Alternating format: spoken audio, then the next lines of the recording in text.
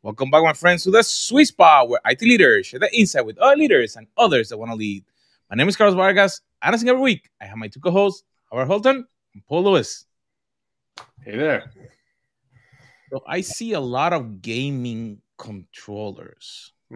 Yeah. I thought that I was a gamer, but wow. Yeah. So this is my office is kind of becoming my nerd cave to a rather high level. I've got my 3D printers in here. I've got a 9-foot workbench. Wait, printers? You have more than one? Yeah, I have 3 printers and a resin curing machine. Yeah, and I'm probably gonna add a CNC and a few other fun toys. I then have to add the knowledge necessary to use them, but that's a different story altogether. It'll be Howard Holton's Printing Limited. Yeah.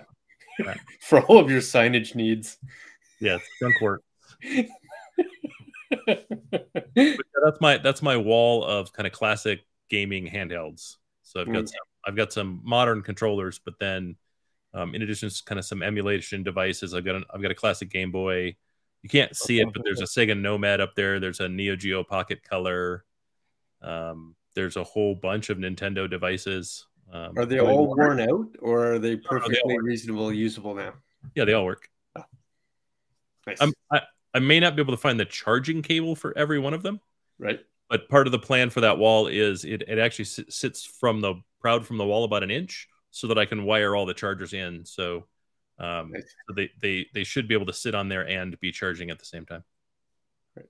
And you have the cartridges to enjoy the gaming? I do. I have about 10 plastic bins in the basement full of video games from Nintendo forward. But for a game, you put them all in the same bin, requiring you to dig through to find the ones you want. Well, that was half the fun. Then you just close your eyes, randomly pick one. All right, we're playing Frogger today. The reason they're in the basement is I emulate. Right, I emulate all those systems, so.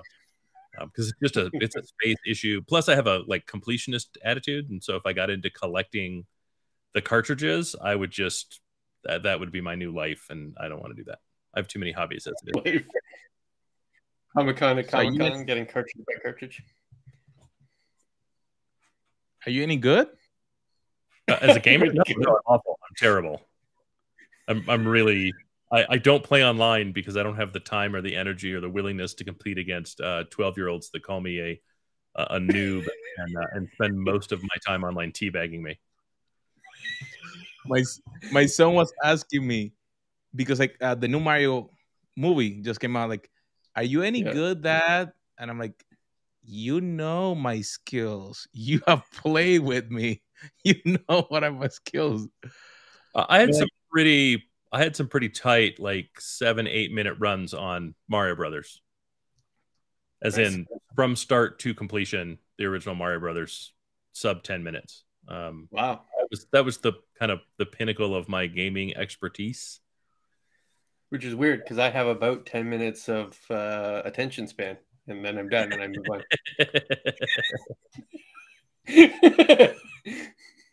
I certainly didn't finish it. I certainly didn't finish level 1. Well, so is that a flaw that we cannot finish or play for a long time on a game and we're on IT? I mean, attention span, I would say, certainly is a flaw. It definitely has been a serious flaw in my career over the years. Yes. Yeah. I no longer have the patience for this. I think we're done. Exactly. I don't think I could quantify the number of meetings in a week that I just go, yeah, you don't need me in this anymore. I got to go. We're done. You haven't asked me a question. I haven't responded to anything. I'm just kind of nodding. Just send me the recording. I won't listen to that either, but at least you could feel like you did something. Yeah. I remember the podcast that you said, I don't need to be here. Bye. And he was joking, but you actually disconnected. Yeah. We've all been in sales organizations, and this is always the torture week in sales, right? So it's the first couple of weeks in the quarter, which means territory reviews, which means 3 to 4 hour meetings listening to individual sales rep go over their plans. It is the very definition of torture in any organization. I'm so happy. But you have. And you've had to go through them. Horrible. It's horrible. Yeah. Horrible. I don't ever want to do that again. Look, I'm fine. I will do it again. I don't want to, which means you have to pay me a lot of money to do it. Right. That's right. There's a premium. USD. I'm premium not attached. Canadian loonies or toonies. Right? No ruples. There's nothing a Timmy's can't solve. That's what I'm saying. Many things that Timmy's can't solve. Things Timmy's can't solve. Although I do like the Timmy bites. Is that what they're called? The little Timbits. Timbits. I like the Timbits. Timbits and double is known worldwide. Sir, a double is a cheeseburger from In-N-Out. Oh, it's inappropriate. Double is clearly coffee with 2 cream and 2 sugar. No. Really? Yeah. That's correct. That's what a Canadian would ever imagine a double to be. Yeah, that's fine. But there's like 5 of you in the whole world. So yeah. No, the 5 of you can be wrong. It's okay. Next time that you come back here to Miami, I'm gonna give you a double colada, so you can see double colada, double, a Cuban coffee. Yeah, get a double, 2 cafecito together. Yeah, 2 cafecito. All right. Yeah, we'll be in Orlando on next Friday, and then you'll be able to find your attention span with a whole army of people after 2 cafecitos. Which reminds me, I did go to India last 2 weeks, and within the first 5 hours of me landing, I had 5 filter coffees inside me. Holy crap! And they were good. Yeah. Did you just run through Indian traffic the rest of the way? Just push the cab? I mean, I will admit, of all the coffee drinks, none of the top 5 exist in our US things. It's Vietnamese, Turkish, Indian, Cuban. I don't even know what the 5th is, but it's probably tea. Right. Everything else is so far behind that particular list. And Indian filter coffee there's just something amazing about it. Yep. It's the effort that goes into it that you have to enjoy. And then you've got the 2 steel cups, right? You have to aerate and you get the bubbles. It's a whole process you got to go through. No, I don't have to go through. I just get to receive the effort of that. That's right. You get to enjoy the look. Yeah. I did find pictures of us last time going to Bukhari, right? Where we essentially had to put a napkin the size of a tablecloth in our with no utensils and the bread the size of the table. No. Oh, there was one set of utensils at the table. That's true. Because when on our way there, I said I don't do chicken with my fingers. It's gross. Chicken with my fingers. Everybody went, you don't have a choice. They don't have utensils. And I went, oh, nay. They will come up with a set of utensils. Everybody orders, and I said, "Sir, can I have a set of utensils? It bothers me to do it with my fingers." And he went, "Sure, no problem." He sat there and picked greasy chicken apart with your fingers. I ate like a civilized person. And yes, that may be a weakness of mine: inability unwillingness to get my hands dirty. You got to do as the Romans do. Conquer other nations. I mean, do keep in mind the Romans effectively stole their religion from everyone else and then forced everyone to worship their religion. Right, exactly. Do that. You didn't exactly go along to get along. Go along to get along. That wasn't their fiat. No. Theirs was when in Rome, do as the Romans do, and Rome was the empire. It was everywhere. That's right. Whenever you hit land, you visited Rome. Yes, but sir, this is Londonum. No, that's Rome now. Do as we do. Right. But we're Gaulish. That's Rome now. Do as we do. I think we misinterpreted that saying for a very, very long time. I see. Right. So call me Caesar. Give me my silverware. Right. Nice. Well, the trip to India did make me think about some serious impacts of my personality and skill set over my career. Now, in fairness, a good portion of the serious flaws I found and discovered in my trip wasn't necessarily work related, but I did find out very quickly that I have no ability to either throw or bat in any sense of the cricket entertainment. I did enjoy watching others who were clearly 20 years younger than me on average play the game. But I hit nothing, and anything I threw wasn't even close to the batter. Hey, that happens. I walked away with shame. Yeah, I'm similarly afflicted. I don't play team sports. I refuse. I do not. The only thing I'll kind of play a team sport in is volleyball, and I'm not sure I can do it anymore. I don't have my ankles and knees are toast from a motorcycle accident, so I haven't played in years and years. But that's the only kind of rough team sport I could play. I cannot play any other team sport. There's no designated server in volleyball? No, everybody takes I was good at volleyball, and volleyball is it's such a small and fast sport that it doesn't bother me. When I was a child, I was very small, and I tended to be bullied a lot. And any sport that I played, I was always undersized for my age, which made it. And I've never been like Mr. Coordination anyhow, so it wasn't like I was naturally gifted. And so I was always made to feel like I was letting the team down, and it created this thing in my psyche that I just don't do team sports. But you're willing to watch sports. I take a book with me, but yeah, I'm willing to watch sports. You're willing to be in the same stadium as where a sport is being played. That is correct. Literally, I will not go to a stadium without a book, and I have argued with security that my Kindle is not an iPad and therefore should be allowed in, and I almost always win. You've actually showed them. Is there a difference? Wait, yeah, because a lot of sporting stadiums don't let you take an iPad, right, for recording. It's distracting to everybody else. Yeah. But and the recording function, and the Kindle has neither of those flaws. But there was one time I'm sitting on first baseline, front row, just past first base, at a Angels stadium, when they were still kind of good, and I believe it was Kansas City that was playing, and Kenny Rogers was the pitcher for that game, and it was his last ever game that he would pitch. He was retiring afterwards. I'm paying no attention. I'm reading my book, and all of a sudden there is a ball attached to a hand, right, literally in between the pages, like on my book, and I look up, and there's Kenny Rogers handing me his warm-up ball so I could give it to my 4-year-old daughter, who was scared of the big bearded man. And I was to say I was embarrassed would probably be an understatement. Were you on the big screen? No, I mean, maybe it was, but it was warm-up. Oh, okay. Right. That would have been way more embarrassing in the middle of a game. I was just embarrassing because I felt it was disrespectful. That I not only did I not watch them warm up in his last game ever, but I didn't even notice when he walked up and tried to talk to my daughter. I was engrossed in my book. Apparently, you were engrossed in the text. There, for those that are watching, there were 3 of us. My wife was paying attention. It was just me that was oblivious.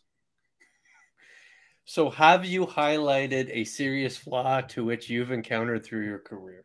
Attention span. Yeah, I get bored easy. Yeah. And it is very specifically getting bored easy. You either have 100% of my attention or less than 5% of my attention, and generally it's 0. I don't have any other way, right? I've learned to deal with kind of that boredom in a few ways. One is, if I'm not interested in a job, I'll leave. Right. I'm not likely. It's rare nowadays to find a place where I'm going to be for the next 10 or 15 years, simply because how are you going to continue to grow at a pace that keeps me interested, excited, and entertained for that long? Mm-hmm. There are certainly some roles, but it's rare. I liked Hitachi enough that I probably would have stayed for 10 or 15 years. Right. I liked the work that we were doing. But I left the last place, the place in between Hitachi and where I'm at now, because I wasn't getting anything done, and it was boring. Right. I felt like I was shuffling deck chairs on the Titanic. Right. Not that it was sinking, but just that it was pointless. Right. You weren't actually moving into the ship wasn't moving. Correct. Yeah. Correct. My attention span problem / serious issue. Has been true in my career since day one, still true today. I have not overcome it. I may have been able to feign it's less of an impact because I know how important it is and how people might perceive it. But for the most part, it still exists. So for the most part, if I'm in an hour virtual meeting, you have me for about 10 minutes, unless I'm the one talking, right? Unless I'm the one presenting something, or you've asked me a question specifically, you'll have my attention. Sure. But for the most part, I'm on different tabs. Yeah. I'm hearing you, but I'm probably not seeing you. Yeah. The worst for me is two people spend all the time talking, and then someone goes, "Hey, Howard, what do you think?" I don't know.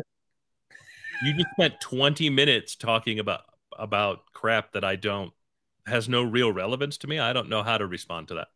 Right. But you can't say that in a meeting. It's not a good look. No. No. So I have learned to DVR. Do you remember like early TiVo? You would DVR something, and then commercial would come, and you'd hit the button, and it would overshoot, and then you'd go back. You'd snap back 30 seconds. Well, I've learned how to snap back 30 seconds. So I can kind of replay, okay, this is it's still in buffer. And then what was the context? Yeah, let me see if I can have an opinion. Yep. Do you filibuster until such time as you remember? No, because it takes less than 2 seconds, or I don't bother. So it's not like a 30-second experience where you've have to start a conversation and your way through remembering, and then that's right. Not generally. The other one that I'm bad at is I can't remember names. Names are very hard for me. Yeah. I have some tricks that I use, but they're not. But it's still not easy. In the same way, like I've learned to compensate in many ways for the attention span. But the big one I see in others that I'd really love to cure is resistance to change. That's probably the most dangerous one. Attention span can be frustrating, and you have to like you have to accept it as a flaw, and I think you have to learn how to compensate so that you're not diminishing other people, because it can diminish other people. It can be insulting. It can be whatever. But resistance to change is so limiting to you as an individual that's one that needs to go away. And I'm seeing a lot of it, an enormous amount of it, followed by hubris, right? Kind of the I know and everyone else is wrong kind of crap that we see a lot. So let's take one at a time. And I do want to address the first one, even though it seems the weakest. It happens so frequently to me, which is remembering names. It is potentially worse than my inattention. And I think the three of us see this more frequently than others might, because we speak a lot. And they may have come up to you after the fact in a session, and you had a 5-minute chat. And then 3 years from then, you see them at another conference. You kind of recognize their face, but they absolutely know you. Oh, hi, Paul. How are you doing? Remember we talked XY conference, XY city, XY years ago? I have no idea who this person is. Not sure I even remember the conversation, let alone the person, let alone where they work, let alone any other context. Yeah. So it's bad. What I always do is I say, I'm sorry, I do a lot of these. What did we talk about? Right. Yeah. Then I can generally remember the conversation. Then I can remember the person. Right. But if I remember the face, but the name, like you said, for me is very difficult. Like you said, can you give me a hint of what we were talking about? Because like, if it was 3 years ago, like my wife tell me that I don't remember what I eat for breakfast. So like probably like right. It's funny. I used to have people memorized by their tickets. Back when I was a sysadmin and an engineer. Somebody be like, "Hey, do you remember me?" No, I have no idea. Like, you run into them at the cafeteria or whatever. No, I have no idea who you are. Yeah. What problem did you have? Well, no, I work on the 5th floor and blah blah blah. Oh, right. You're the blah blah blah. Outlook wouldn't open, and then bad search bar installed or whatever. It's been a long time since I've been a sysadmin. Right. So end user, like I haven't done end user support in a long time, but I used to, that's how I used to have them all memorized. Right. Matter of fact, my still to this day, my single favorite ticket, I got to be known for the guy who would fix the stuff that everybody else couldn't figure out. Right. And so I'm at WellPoint. I'm in their Woodland Hills office, which had like 1,300 people in it. It's massive. And they've been dealing with this one user for a week. And I'm not on the end user support team at this point. I'm managing the data center, but I have a reputation. So a couple of guys come up and they're kind of laughing and hey, Howard, we need you to come check something out. I'm like, okay. Let me pull up the ticket, and I get into the ticket and I look at it and I'm like, so the user is concerned that there's a recording device installed in their computer because every now and again it types something that someone says. And they went, yep. And the ticket's been open for like a week. Why have you left the ticket open for like a week? And they're like, because we can't solve the problem. And I'm like, I'm willing to bet I can have it solved before lunch. If I do, you buy lunch. Yeah, absolutely. If I don't, I'll buy both of you lunch. Nice. You can pick the location, but I get to pick if I win. Right. No problem. So we go upstairs. I sit down. I go, show me the problem. She shows exactly the problem. I go, okay, cool. Gentlemen, let's go to lunch. And they're like, we haven't solved it yet. I reached behind the computer. I unplugged the microphone and I turned off accessibility. Microsoft in that version of Office had added a brand new feature, which was text to speech. Right. That you turned on in accessibility. And the company had distributed headsets for everyone as part of a new voice over IP rollout that never actually happened. The headset was plugged in and then she dropped the headset behind the computer. Because she never used it. And so the microphone kept picking things up, but it wasn't faced in the right direction. So it only picked things up every once in a while. Right. Right. And as soon as I saw what it was doing, I'm like, oh yeah, there's some text to speech going on here. I found that, turned it off, went, okay, that means there's a microphone, found the microphone and unplugged it. And we were off to lunch. And they did not make that bet again. Sushi in San Fernando Valley is very expensive. And I have a sumo wrestler's appetite for sushi. So sumo. And you remember their names? No, I just remember. You remember the restaurant that you went to eat? It is now closed. I think oh wow, that's bad. I think it was called Toro.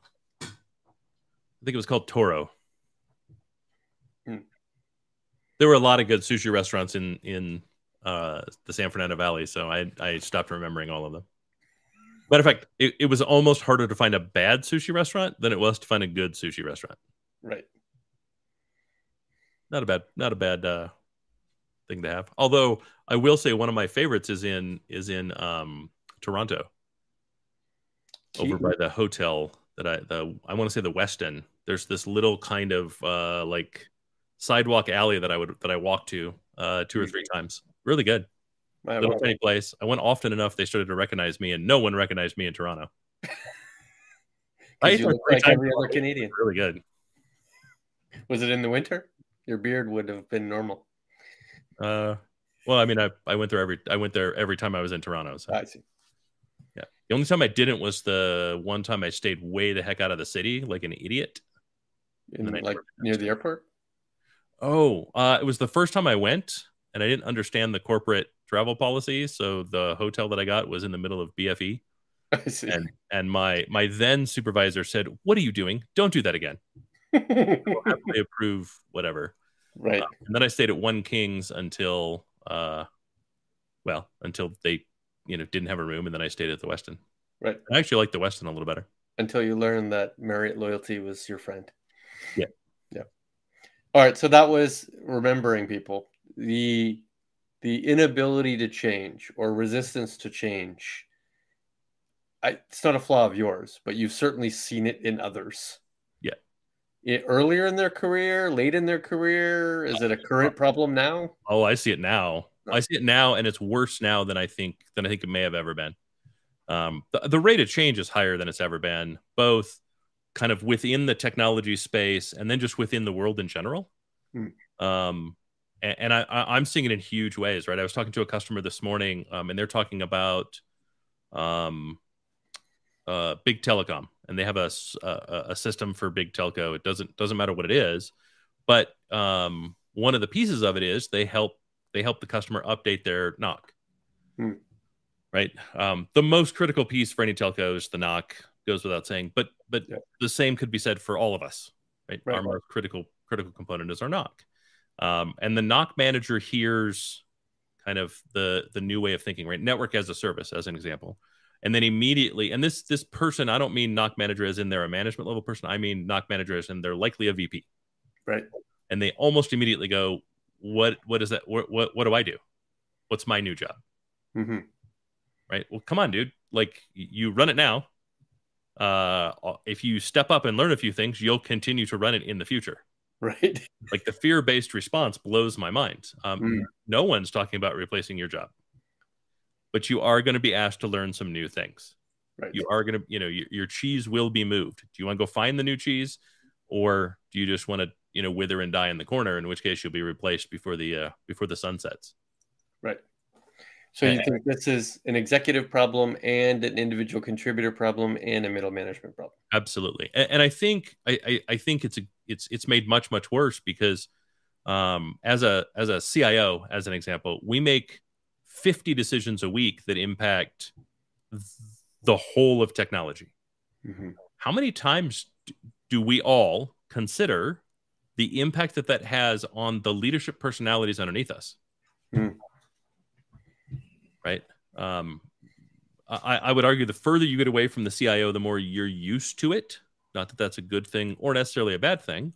And the better you are at rolling with the punches, right? The number of engineers that roll with the punches per capita seems to be far higher than the number of mid-level managers that roll with the punches. Like, mid-level management doesn't seem to roll with the punches at all. Now, is that because there's been so many changes so frequently in the last decade that they're numb to change, and therefore rolling with it just means an assumption that another change is coming in 2 months, so why does it really matter? Could be. Yeah, indifference, I guess, is what I'm suggesting. Yeah, like a sense of apathy. It very well could be. At the same time, if that's the case, it absolutely makes them unable to recognize change that is important.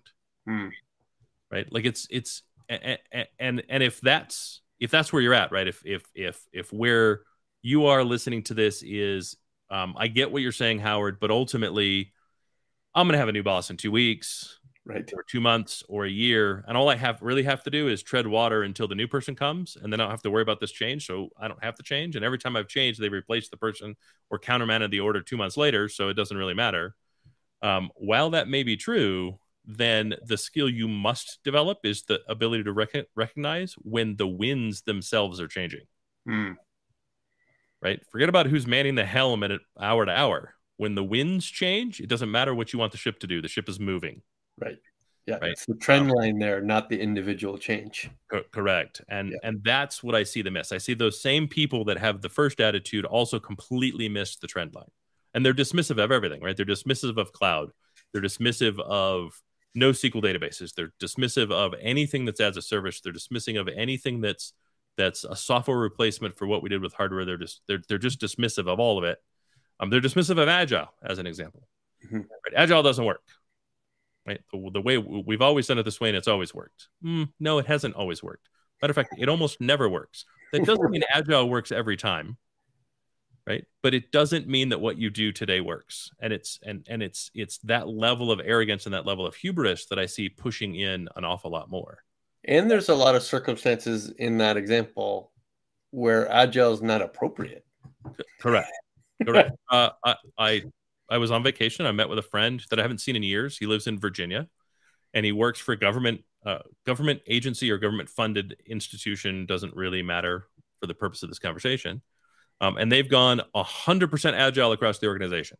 For anything and everything.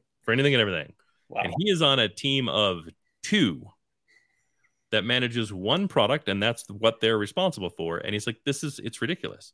Before, if the 2 of us went to lunch and one of us had a good idea, we would just go back to our desk and implement it, and good to go. Right. Now, I have to have a stand-up. I have to do a sprint. I have to define it. We have to do a regression. We have to do needs analysis. We have to do a post analysis.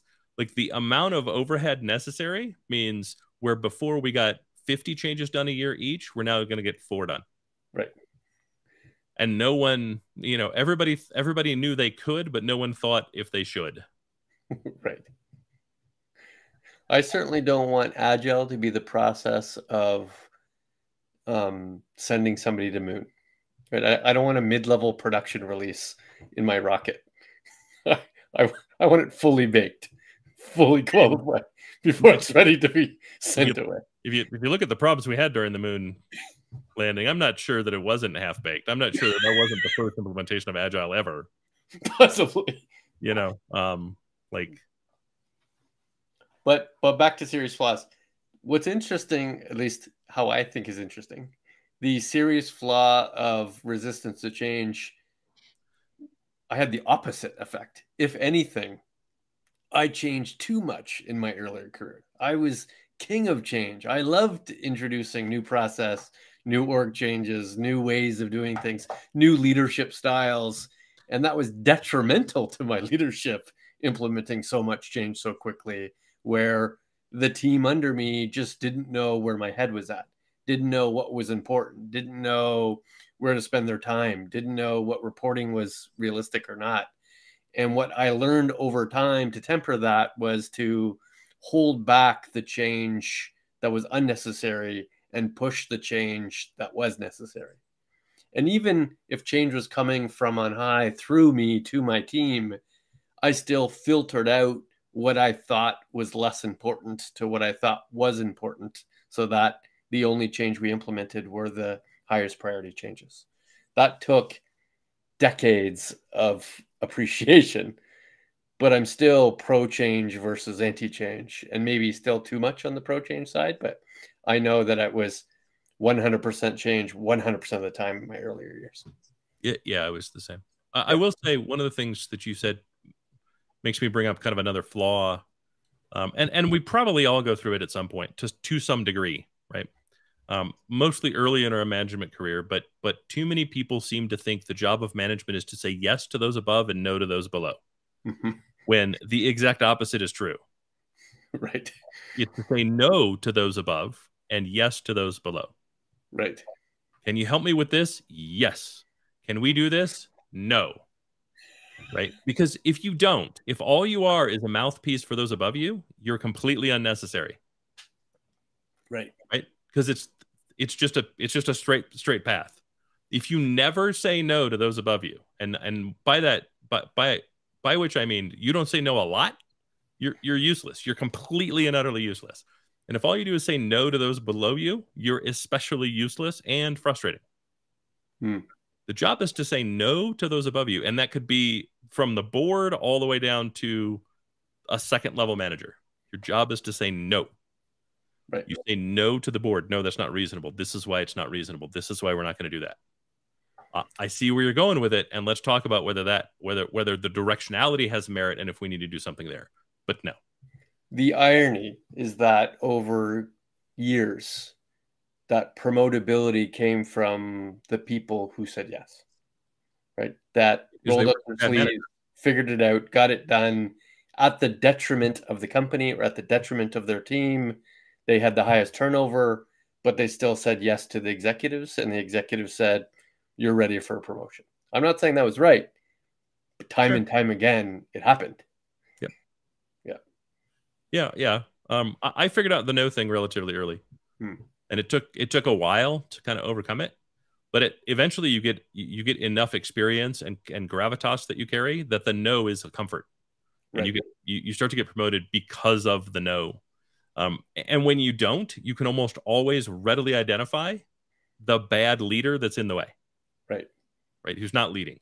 They're just terrified because they're just another former middle manager that never understood the job and continue to fail up. Yeah. And the good leaders give two answers. It's no, I won't do that, but I will do this. Correct. Versus just no. Okay. Let's talk about the last one you brought up, because I think it's the most interesting. The hubris, right? I know all, and therefore all my decisions are correct. Was that a flaw of yours that you had that you've overcome? or somebody else has that you've witnessed them overcome? It's one I see on the daily, and it's one that I hope I don't have anymore. But I'm sure I have some of it. Right? I mean, I absolutely have it when it comes to food. I know I am right when it comes to food. There's no way. I went to sushi with you, sir. I know the delta. The double thing, I know I'm 100% right on. Out of the gate. But it's one I see constantly, right? I constantly see, no, you're wrong. Okay, well, when was the last time you were a buyer? Well, I've only ever been in marketing, so never then. So never then. Oh, yeah. You've been at this company 30 years and you've never had any other job? That's interesting.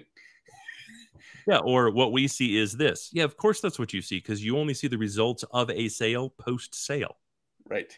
So you've already got confirmation bias working in your favor. Is that really the direction that you want? I'm happy. You want to play in your confirmation bias, it's fine.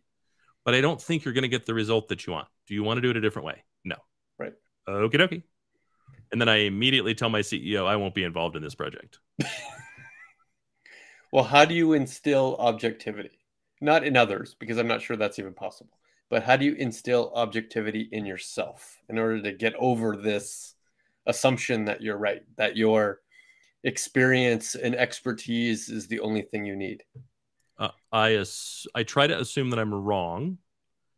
And then when I'm pretty sure I'm right and others have insisted that I'm wrong, I then double check. I try to validate by consuming other outside sources, be it one or many. I think I've told the story before where I moved to Colorado, chatting with someone on Reddit, and I was talking about Colorado being purple and a newly purple state, to which they said, "You're an idiot. We've had Democrat governors. Go look it up." And I went, "Oh, okay. That's okay. I'm pretty sure I'm not wrong, but okay." First off, the way we do that in the States, the state of your color is not remotely dependent on what you've had for local leadership, but rather how you voted in presidential elections. Okay. Up until Obama, Colorado had voted red almost universally. Interesting. Thus a red state. When Obama showed up, they switched to purple because they voted for Obama twice. Anyhow, turns out there's a guy who wrote a college textbook on the geopolitics of Colorado because it is so incredibly fascinating how Colorado works. And historically, until about 2006, no Democrat that ran for a major ticket within the state of Colorado would have qualified as a Democrat in another state. Interesting. Because Colorado is incredibly fiscally conservative. And they would simply be another form of Republican in any other state, but they ran as the opposition, and it was purely on social issues. Right. Even those were relatively conservative comparatively, compared to some place like California. But so I read the entire college textbook just so I could respond to somebody I never met on Reddit and go, actually, I wasn't completely full of crap, but now I know a whole ton more about the situation. Right. So I consume a lot, and I consume a lot from wild and various and varied sources so that I can try to maintain some level of critical thought about a topic and not just fall into confirmation bias or the hive mind. Mm-hmm. It does, of course, happen, and I berate myself internally every time I find it, but I really try hard to not do that. I try hard to not be arrogant, and I try really hard not to ever be the smartest person in the room. I also think the action of apologizing is an effective way to teach your mind not to do it again, right? So you go through the process where somebody disagrees with you. You do the research. They end up being right. The action of you publicly saying, "Yep, I was wrong. You were right. Apologize. I was not in tune to the knowledge. This is your win." That action actually creates this new engine in your mind so that when you do have another opinion, you think to yourself, do I want to go through the process of proving myself wrong again? Because that didn't feel that good.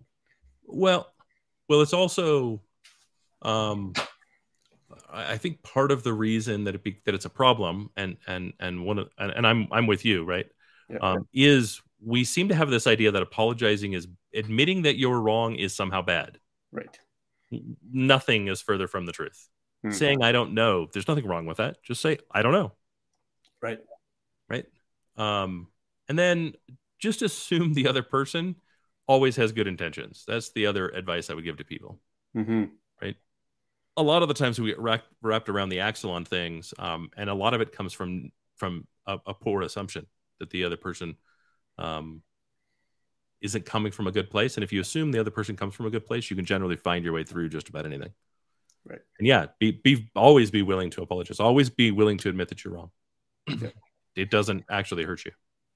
And I've had to come to grips and discuss openly with anybody who ever asks that the CTO role, the CIO role isn't the top technologist, right? The definition of a CTO isn't knowing more than everyone else, either deeply or broadly.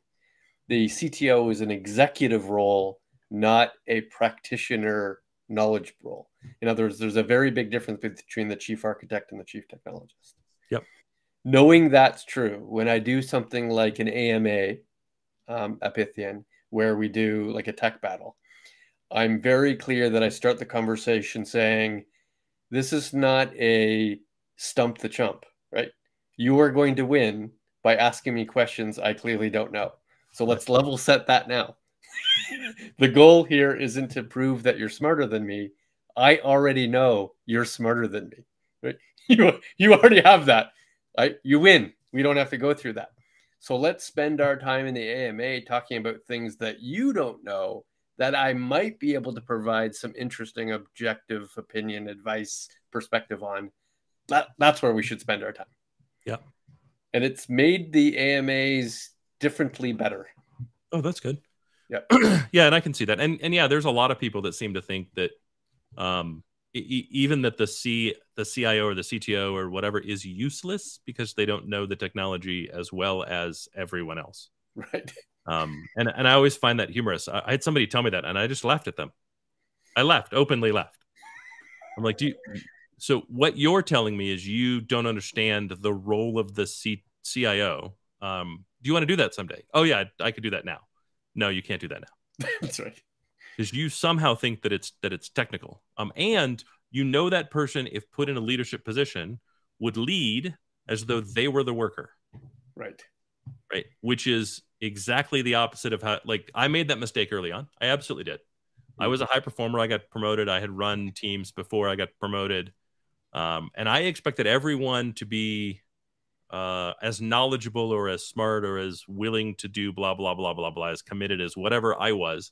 I expected everyone to, like, that was the bottom line. That was the baseline, right? The low watermark that I expected everyone to hit.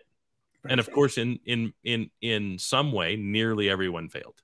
Yeah, they never met your expectations. Correct, because my expectations were based off the mirror that only existed within my head. Let's be honest. I was young and stupid at the time. I'm just older and stupid. I'm not necessarily smart now. But everyone's destined to fail at that point. Right. Because I didn't understand the role that I was in. It was impossible for me to lead people that were doing the job that I had just left. Right. It was the most amazing thing. And when I realized what I was doing wrong, and when I really thought about it, it totally changed the role for me. And I've had to do that at every step, right? Every step up the ladder, it changes the expectation, it changes the role, it changes the focus, but it doesn't change how you lead if you lead well. Right. Agreed. As long as you have that, as long as you turn that crank, right? Yep. Where I am now a leader of people, I am now not the practitioner of work. Correct. And my job isn't to grade their work. It's really not. Absolutely not. Or their methods or anything else. My job is to help them be the best they can be. Yeah. And that's it. That's right. Right. I have other things that I'm responsible for, but when it comes to those people that I lead, that's my job. Right. Carlos, we talked about a lot of serious flaws here. But I think that the change is the one that takes us the most, because it's difficult for people to change their way. If I knew something in technology, it defined me. I was a COBOL programmer. I was a Fortran programmer. And I'm using those all examples because those were people skill set that for a while they were the biggest thing, then change. Now my identity that was attached to that, I need to learn not to. So I had to change that. So that make a big difference. And you said something, Howard, that is very important that we have talked about a lot in different ways, and is that leading has nothing to do with your technical acumen or technical expertise. I think we should launch like a leadership program or something to teach people something like that. But yeah, that was a very good conversation. I'm always like a fly on the wall, learning, understanding, applying. And you that are listening, make sure that you take the time, pause the video when you hear something, jot it down, share it with your team, share with others. Because I think that at the end of the day, the idea is how we can grow, change, and implement for the future. My friends, make sure that you share, you subscribe. We'll see you on our next video.